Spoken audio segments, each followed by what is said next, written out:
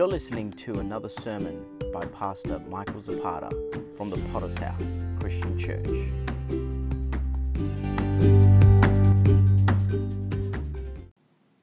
Praise God. So glad you could join us once again online to our online services. I trust this is still helping you, and we're going to believe once again for this afternoon for God to speak to us.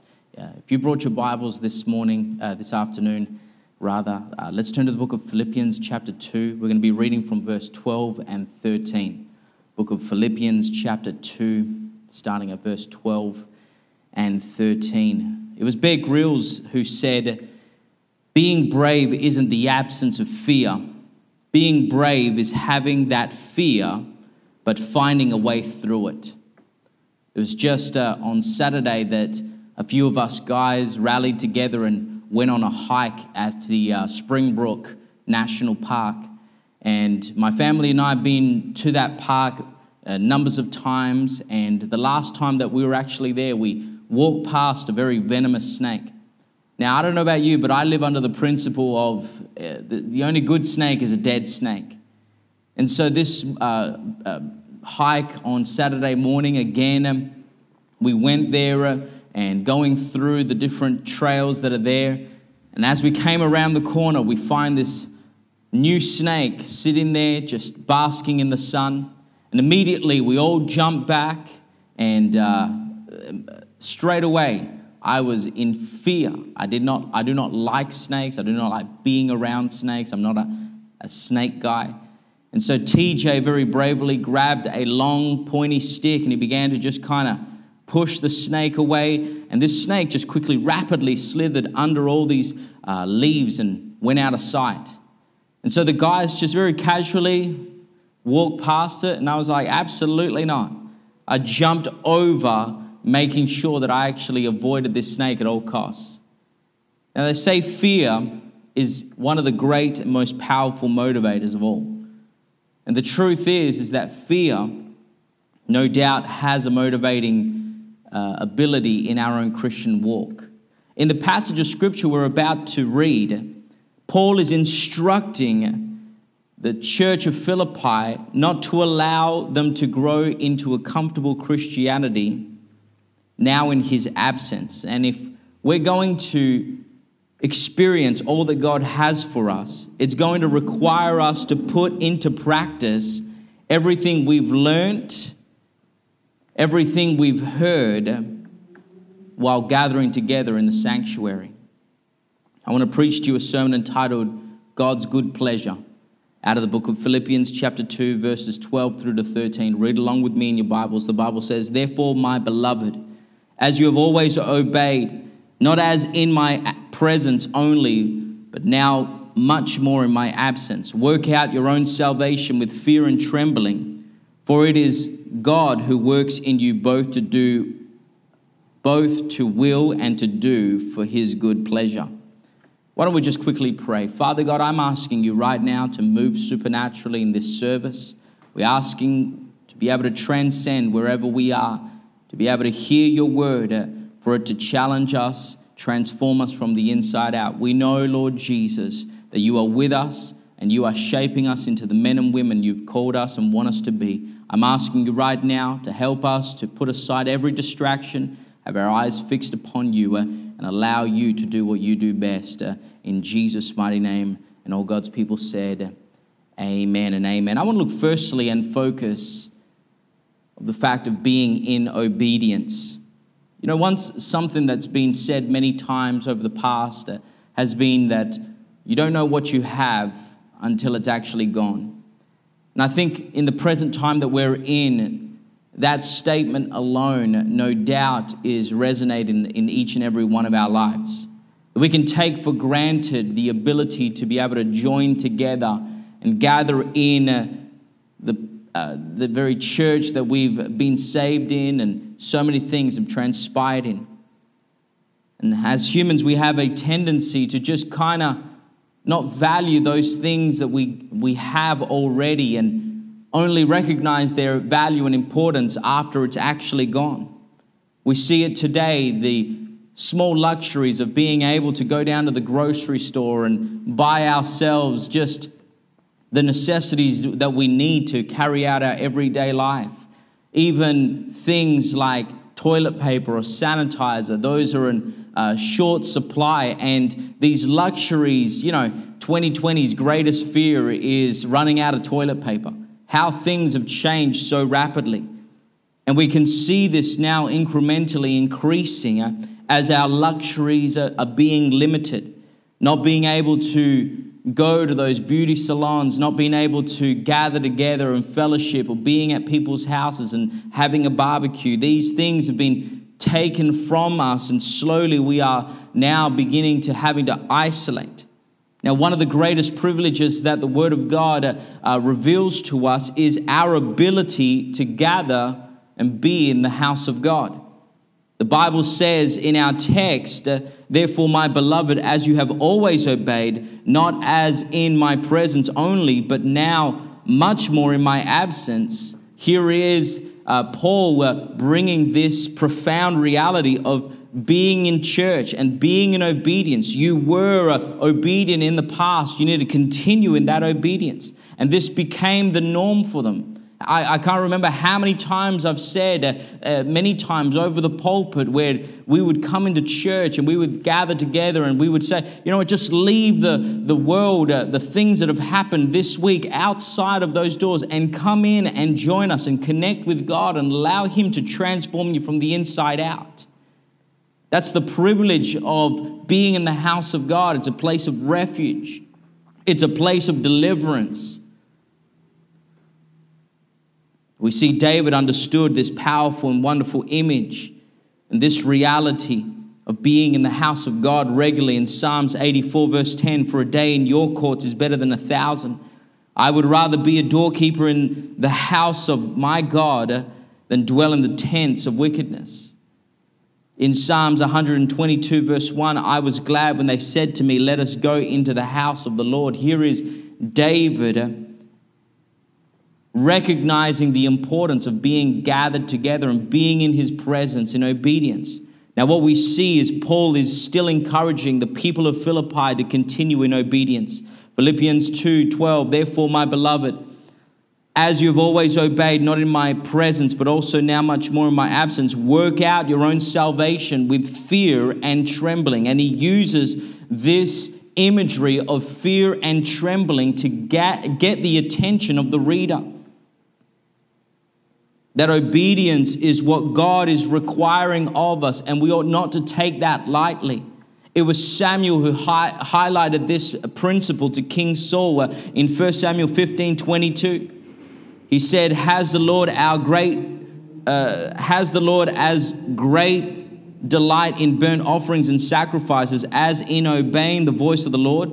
Behold, to obey is better than sacrifice, and to heed than the fat of rams. Here is Samuel. He's saying to King Saul, listen, we've given you instructions. God's given you instructions. There have been things that have been put in place in your life to protect you and to help you. And don't despise that. Those things have been forged. Those things have been implemented for a reason. And your ability to obey them is in response to how you view them. And there's something about Paul's wording in our text that he says, in fear and trembling, work out your own salvation. That you would not just despise that, or you would not just walk into your life as a Christian carelessly, but be mindful of every situation that you put yourself in. And so let's look secondly at in my absence. Now, sometimes gathering isn't always possible. And we're feeling today the real a strain of absence, of being absent from one another. And if you think about the passage of scripture that we're reading, Paul was actually in prison. He was removed and he was isolated. He couldn't be where he wanted to be. He was an evangelist. He was going around preaching the word of God. And now he's in prison and he's hearing about what's happening in Philippi. And he's no doubt wanting to be there with him, but he can't.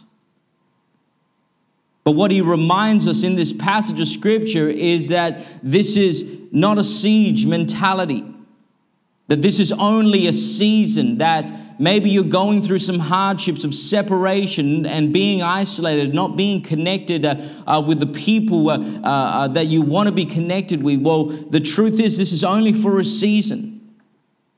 And the purpose is not to just try to survive, but rather to thrive.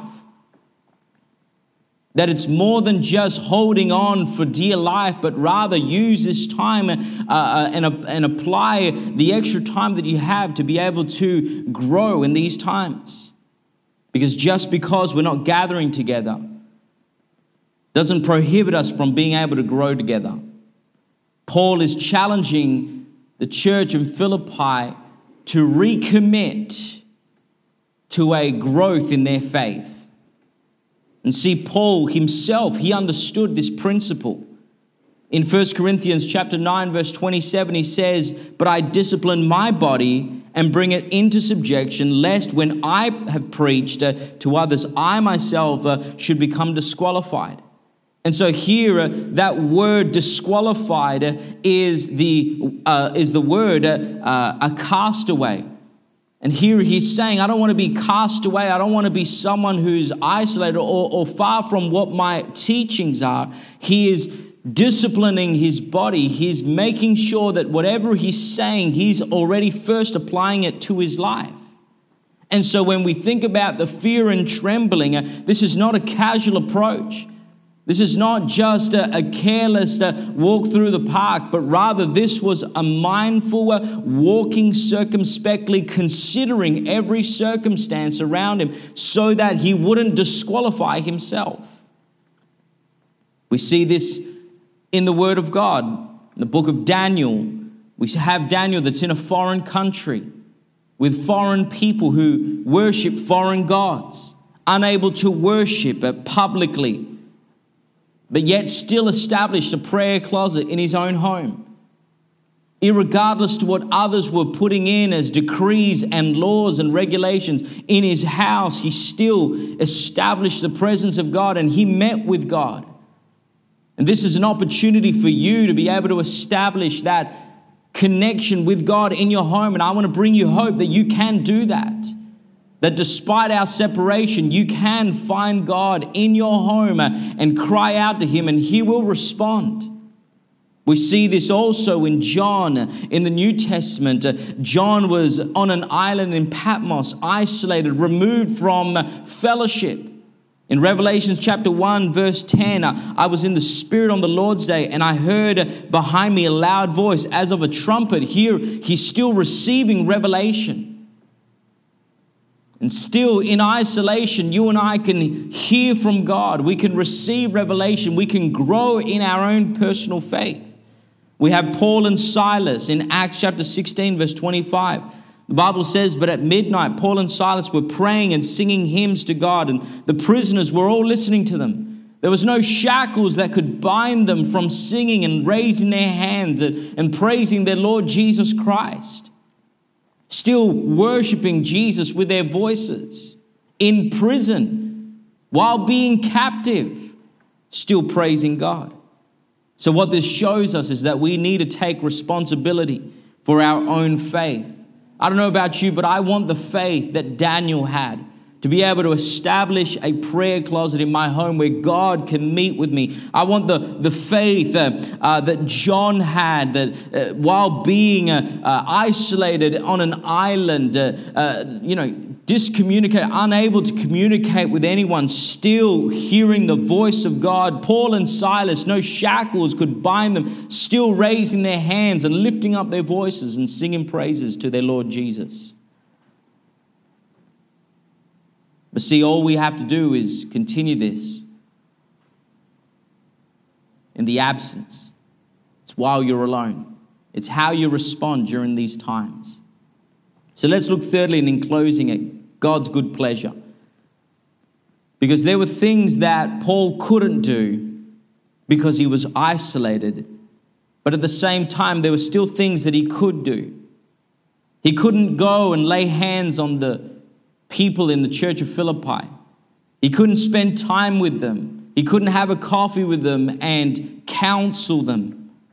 In Philippians chapter 2, verse 16 and 17, hold fast to the word of life, so that I may rejoice in that day of Christ, that I may not run in vain or labor in vain. Yes, and if I am being poured out as a drink offering on the sacrifice and services of your faith, I'm glad and rejoice with you all. Here he's highlighting that he's put in his life efforts. He's done all that he can to make sure that these people would serve and understand the God that is real and desires a relationship with them. And he's saying, I pray that you would continue to do this so that I would not have done all of that in vain. See, Paul couldn't do certain things, but yet he still continued to do things that he could do. But I don't know about you, we've worked too hard over these years. We've put in too many years and too much effort into establishing our fellowship principles and standards. Over the course of years, evangelizing, going on the streets and being an instrument for God's glory, being shaped and used powerfully. I don't know about you, but we've worked too hard to just kill this momentum, to allow this isolation to stop what God has been doing in the past. We need to strive to make sure that we keep this momentum going. There are things that Paul established that recognized that he could still do. Number one is that he prayed. And there's something profound about praying, that you and I need to be on our knees more than ever before, that there are people that you are connected to that need your prayers. Some of them are new converts, unable to pray for themselves, unable to, have the confidence to speak out. And your prayers are making the difference. Your ability to lift them up in your prayers and be praying for them is going to make a world of difference for their own salvation. See, Paul recognized this, and he couldn't be there physically, but he still lifted them up in prayers. Number two is that Paul still kept in contact. What a wonderful privilege it is to have all these devices that we have now. But yet, instead of just playing games and stalking people online, why not use it for what it's meant to be used for? Contact someone, call them, text them, FaceTime them so you can see them and they can see you. That way you can stay in contact. And I think nowadays, more than ever, get someone's number, contact them, and make sure that they know that you are praying for them. And finally, what Paul did, he was mindful of others. He remembered them. In Philippians chapter 1, verse 3 and 4, I thank God upon every remembrance of you, always in every prayer of mine, making request for you all with joy. See, this is the testimony of God. Paul remembered those. And our Father in heaven remembers us wherever we are. And I know that there are testimonies in our church, and I'm so encouraged to hear them, that there are people in our church, you're remembering others. I've heard testimonies of people stockpiling up, buying everything that they could, and then they got to a stage where God spoke to them and said, okay, you've got enough. Now help those that don't have. And they've gone out there and they've helped them and they've reached out. And see, that's exactly what this scripture is speaking about. That here is Paul, he's remembering them. He's not just thinking about himself. Paul is in prison, isolated. He's got a lot of problems. He's got a lot of things to take care of by himself. And yet he still thought of others. See, we need to take heed to this warning today. Recognize that these times together are slowly diminishing. Hebrews chapter 10, verse 25, not forsaking the assembling of ourselves together as in the manner of some, but exhorting one another, and so much the more as you see the day approaching. Our ability to take this and apply it to our own personal life will strengthen us and make us the people of God wants us to be. God's good pleasure is when we continue to apply everything we've learned, everything we've been taught, when nobody's watching, when nobody can see us. I want to close with this story. When the Apollo 11's Eagle lunar module landed on the moon in July 20, 1969, astronaut Neil Armstrong and Buzz Aldrin had to do something hard. They actually had to wait. They were scheduled to open the door of their lunar lander and step into the unknown surfaces of a completely different world. But for now, their mission ordered them to take pause before the big event. And so Aldrin spent this time doing something very unexpected, something no man had attempted before. Alone and overwhelmed by anticipation, he took part of his first Christian sacrament ever performed on the moon, a rite of the Christian communion. Men had already prayed in space, but Aldrin was about to go one step further, literally and figuratively.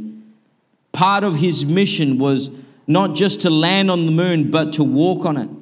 To prepare, he took communion after the Eagle lunar module landed on the moon's Sea of Tranquility during the hours-long downtime period designed to let the astronauts recover from the space flight and prepared for the moonwalk.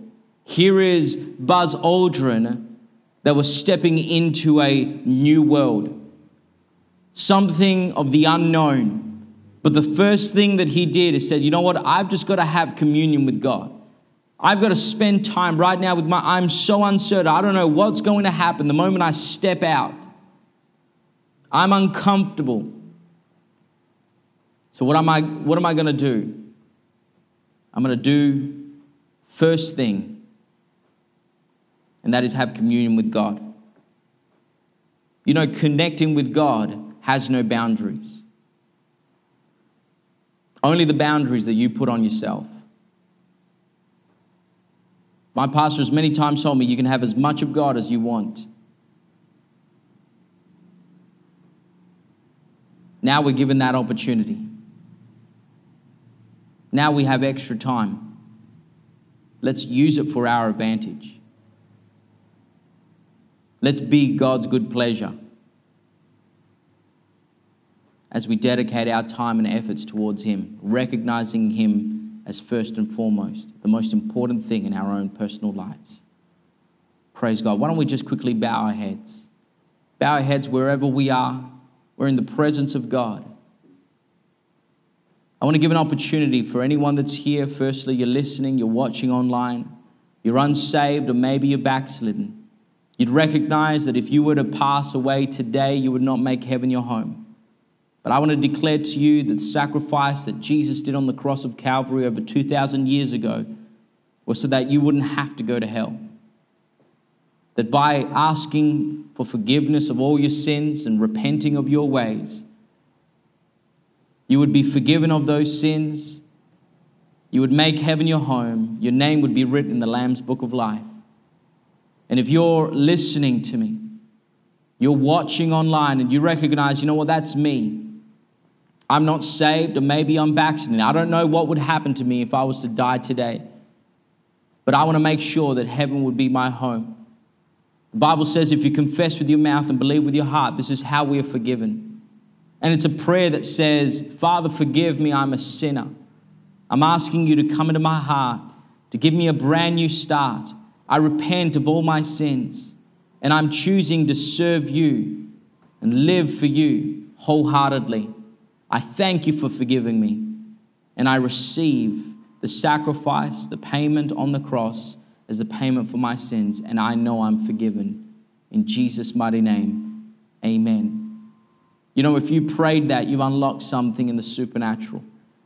And now you can have a conversation with your Father in heaven, that you can speak to Him. Whatever you pray, you begin to align your life and ask Him for direction, and He will speak to you. He will guide your life.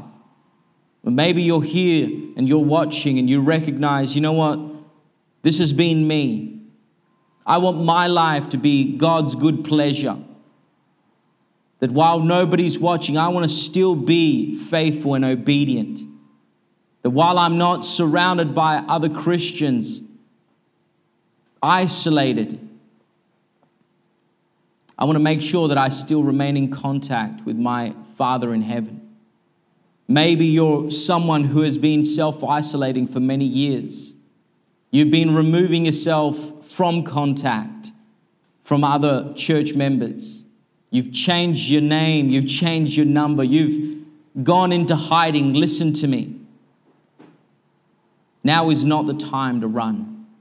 Now is the time to get connected with God, with God's people, and God's word.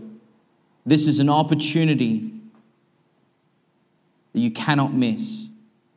I want to encourage you, wherever you are, you just begin to pray. You begin to say, God, forgive me. Forgive me for self-isolating. Forgive me from removing myself from your presence. I want to be someone who continues in prayer, who continues in contact, who remembers not just my issues, but also the issues of others and intercedes in any ways that I can. Be a man or woman of God that would be someone described as God's good pleasure. You and I, we have the opportunity. All we have to do is apply everything that we're reading this evening and let it filter through our lives, emanate out, and we'll see God move supernaturally. Praise God. Amen. That's all I have for you this evening. I want to thank you once again for tuning in. Our regular services are going to continue to be live streamed on Potter's House, gc.online.church. And I want to encourage you, if you know of anyone that is not been getting these live stream services, contact them today. Let them know where the services are at, how to get to it. That way we can stay in contact with one another, be able to help others also come in contact with all that God's doing. I want to thank you for your regular attendance, for your faithfulness. I appreciate you all. God bless you, and good night.